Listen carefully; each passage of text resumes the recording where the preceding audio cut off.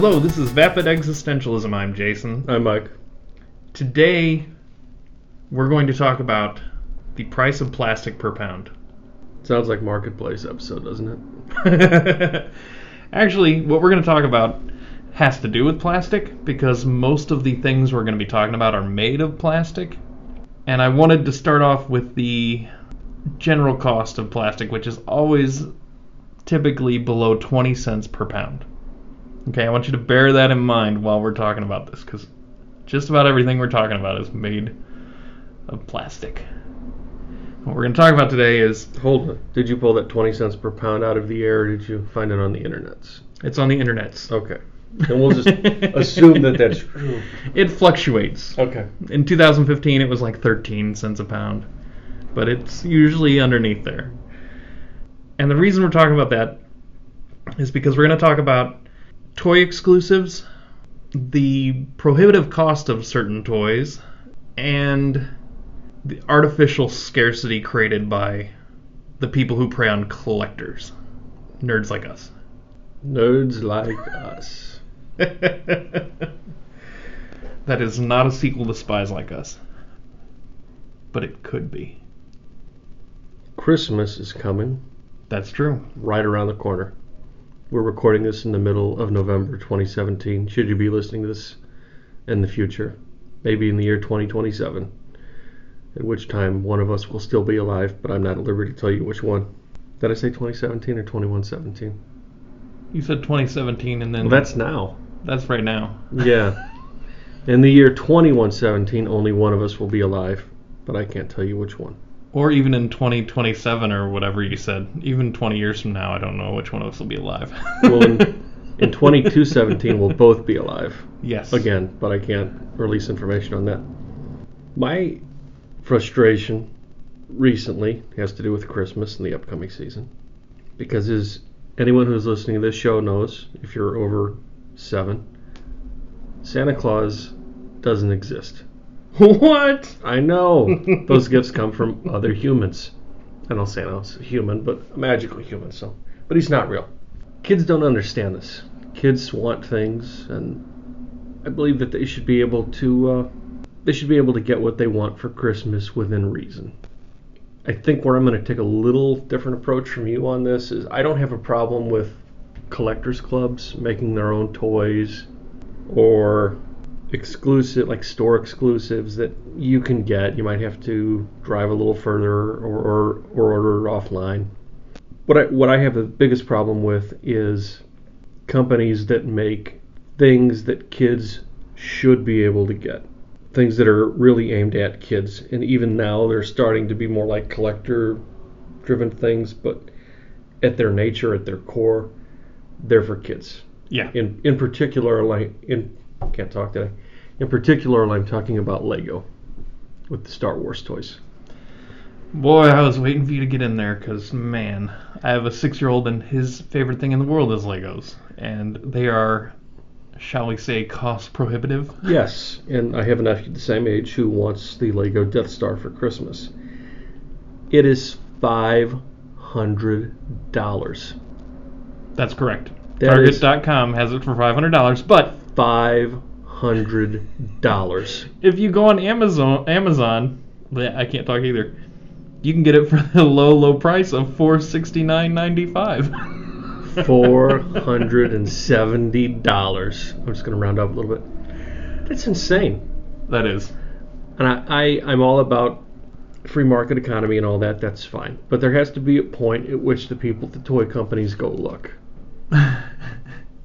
These toys have to be reasonably priced to the point to where a family can buy them for their kids for Christmas. And not just families with a lot of money. Yeah, not just the lower upper class. Yes. So if you're a kid and you like Legos, what do? I mean, the price on this is ridiculous. Santa can't afford to get that for you this year, kids. No. And we're a perfect example of a toy company going, hey, you know what, let's do something for the grown men nerds in their 40s and approaching 50 now. Perfect example is the Matty Collector line of He-Man figures. Mm-hmm. I'm not a He-Man toy or a He-Man toy collector. I've never owned a He-Man figure. No, I take it back. I owned Ram Man and Stratos. I had a bunch of He-Man toys. I owned 2 He-Man figures. I still have my Castle Grayskull playset. I think it's in my mom's house or maybe my grandma's, but I'm pretty sure I still have it. Yeah, that's cool. But, Matty Collector, Mattel, however you want to put it, they have made He-Man figures, new He-Man figures, all new sculpts, multiple, like 16 points of articulation or whatever. But they've made those for the grown-up collectors. They're available online. So I don't even think they're in stores. I could be wrong on that, I don't know. But the kids aren't going to see them. And even if a kid did want them, the price point on them is around $25 a figure when they're new on the website. So you could get a couple for your kids for Christmas. Whereas when you raise that price point past, say, $100, it's not going to happen for the kids. Yeah. And the Lego Death Star, yes, it's amazing, but here's a thought, Lego. You could have taken the Lego Death Star and broken it down into different parts. Like there's a throne room and a trash compactor area, and what are some of the other things that happen on the Death Star? Because those are all areas too. I believe the Lego set also has the trash compactor. It has the prison level. Mm-hmm. And it has the, I don't know what you call it, little office area where C-3PO and R2-D2 operate all the, where R2-D2 hacks into the place. And yeah, I think it has a throne room, and I believe there's a part in there too where Obi-Wan Kenobi is turning off the tractor beam. But yeah, you could sell that, you could break that apart into layers and sell them individually and say, here, buy all of them, and sure, they could total up to $500. But if you buy all of them, you can put together the Death Star. And there's no reason not to do that, because I'd be fine with getting, part of it for my kid for Christmas and then part of it again later for their birthday. That would be great. But Lego would still get its money. Yes. Yeah. But the fact that they put this out there for $500. And real quick, I'm going to talk about, we went to the Lego store. There's a Lego store here in the mall locally.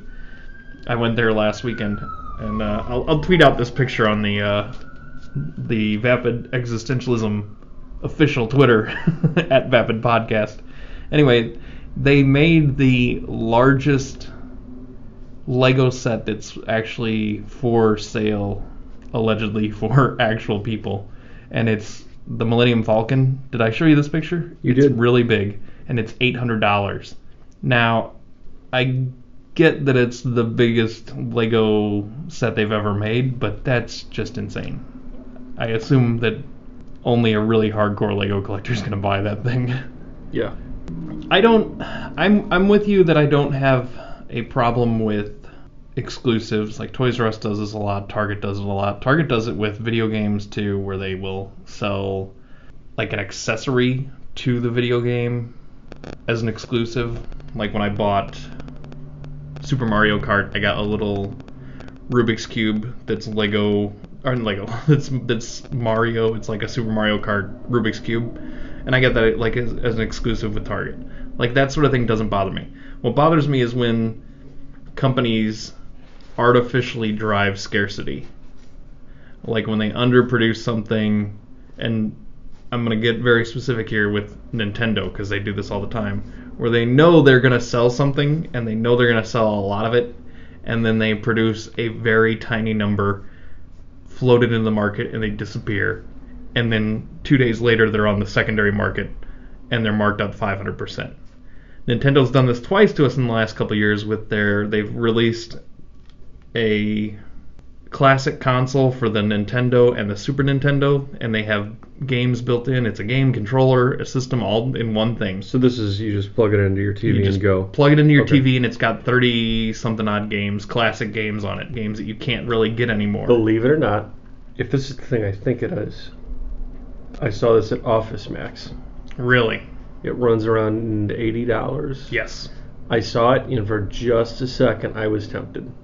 They're almost impossible to buy. You can get on eBay and buy one for probably double the price. Or I saw one like $250 or something once. I don't know if they're still that price, but I don't know why Nintendo isn't producing more of these or doesn't send out a larger initial launch. Like, they could sell, I don't know how many they produce, but they could sell probably 100 million of these things. Like, there's a huge demand for them globally. And then they release, I don't know, a couple per store. And you literally can't buy these online. Like, Amazon doesn't sell them. I don't know if Amazon ever did carry them. And when they do carry them, they sell out in like 3 seconds. So I don't understand the whole point of this. You would make more money if you produced more of them. Nintendo's done this twice to us now. It's very bizarre. That they realize that their exclusivity in the long run will generate more interest. More interest will generate more sales. But I don't understand that because you're cutting yourself off. Like, you're already going to get those sales. You're already going to sell tens of millions of these. So put more out there. Like, I don't think it would drive the sales that much. It would make that much of a difference that releasing fewer of them is going to have any kind of positive impact. I don't see their logic in releasing so few. And they claim on this that they're going to make more, but it never happened. I'm gonna go to Office Max and see if I can find one though. And I haven't really owned a gaming system since Intellivision, so I'm not big on the gaming. And the thing I'm thinking of maybe like a generic thing, but yeah. But they do have like kind of knockoffs, but those are not as good. Mostly because those end up having games that the companies can buy the license for cheap, whereas Nintendo's putting out games that aren't really available anywhere else. Some of them are, but for the collection you're getting, you can't buy that for a television, for a modern television. I'm thinking of had classic 80 games on it. Okay. Is that something different than what you're talking about? Probably, okay. Yeah. People are listening who are just astounded that I don't know the difference. Sorry. Video games aren't for everybody. No, they're not. Well, here's something for you, though. And this is another place, another market where they artificially create scarcity, and that's in collectible games. Mm-hmm. Like Star Wars X-Wing, which I know you've played a few times. And people who have been listening to our podcast know that I wouldn't say I still play Magic the Gathering, but I have quite a collection of Magic the Gathering cards. So that's another thing where markets artificially drive scarcity and invent rarities and things like that, and then they can charge whatever they want. And Hasbro does this with their Magic cards all the time, where they release sets that are, they call them, I'll give an example of one of the sets for the people that know what Magic is, like Modern Masters is one, where they release these sets that are reprinted cards from older eras. They jack the price up from $4 to $12.99. So you're getting the same amount of material, 15 pieces of cardboard, but because they're, cards that are in demand, and I'm using that in quotes, they can charge more. And then they say, oh, well, it's also a limited run of these cards, and they can charge this inflated price because they want to. I mean, there's no really other reason other than, and they claim it's because they don't want to affect the secondary market, but it doesn't matter because the secondary market is always the secondary market. Like, it's going to change based on players' interest in the cards. It's just, it drives me crazy when companies take advantage of the consumer that way. And it's not as awful as Legos, but it's difficult because you can't blame them. Yeah. Because you have to take the opportunity when it's there. Sure, they're in the market to make money. Mm-hmm. But when it's so blatantly taking advantage, it's just kind of gross. Yeah, I guess for me, I'm looking at this more as a child toy rights advocate. It's a new job I just created. Believe me, if I could have one or the other, if they would drop the price of the the Death Star, Lego Death Star, or drop the price of Magic cards, I'd say drop the price of the Death Star immediately. I'd be fine with that. I'm just saying it's a very specific market that toy companies take advantage of, is the collector. And they do. They take advantage of the collector. And we just kind of let them do it, I guess. I guess we don't have much choice. But, I mean, I guess it's not as bad as trying to, buy that He-Man original that was, made in 1982. And the thing is, you can probably get an original He-Man figure on eBay for $20. Probably less than now, one with all of its stuff and the package, I have no idea on that. Probably 100. I don't know. Yeah, it's just frustrating. Well, can we summarize with Lego bad, Mattel good? I suppose. Lego definitely. They're on my... You know what? Real quick, the one thing that makes me crazy about this is they also never put Legos for sale. Like, they never mark them down. Like, it's so rare when they're like... you'll never see clearance Legos? Exactly. Like, that just doesn't happen. Or even just putting them on sale. Like, oh, this week only, they're 40% off. Like, that rarely happens. This coming Black Friday, they've got... Target has a few sets that are like 20 or 30% off. And I almost died when I saw it because I was like, I've never even seen them on sale before. I don't know how kids feel about the imitation Legos. Will they welcome them into the fold? I don't even welcome them into the fold. Okay.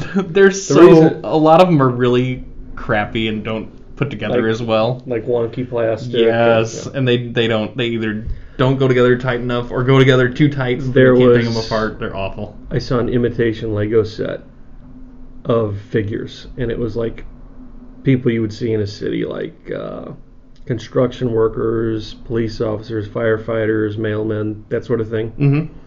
And it was, I'm going to say 30 little figures. Okay. And it was cheap. It was like $20. Oh, I think I know what you're talking about. And I was going to grab it for my nephew, and I'm like, you know what? I don't know if they would be sent to the to the island of exclusion, or if he could use them as background fodder for his little Lego play sets. Yeah, so I passed on it. I don't know. I'll have to ask him. The other thing that Lego does that those other ones can't do is they own the exclusive rights on a lot of properties too. So they're the ones making the Marvel ones and the DC ones and the Star Wars ones that other people can't make. So they also have that wrapped up. But I guess we're just going to complain about Legos because we've got kids who want them. Yes. I'm complaining about Legos, and I haven't owned any in 30 years. We'll have to do a whole nother episode about how much I hate spending 4 hours putting together a huge set. But that's a whole nother thing. Well, that's the party, though, isn't it? Putting them together? Yeah. I have like a tolerance level.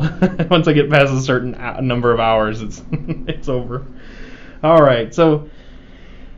I think that about wraps it up. If you want to contact us, you can send us emails, vapidpodcast@gmail.com, or you can tweet us at vapidpodcast. Goodbye. Bye.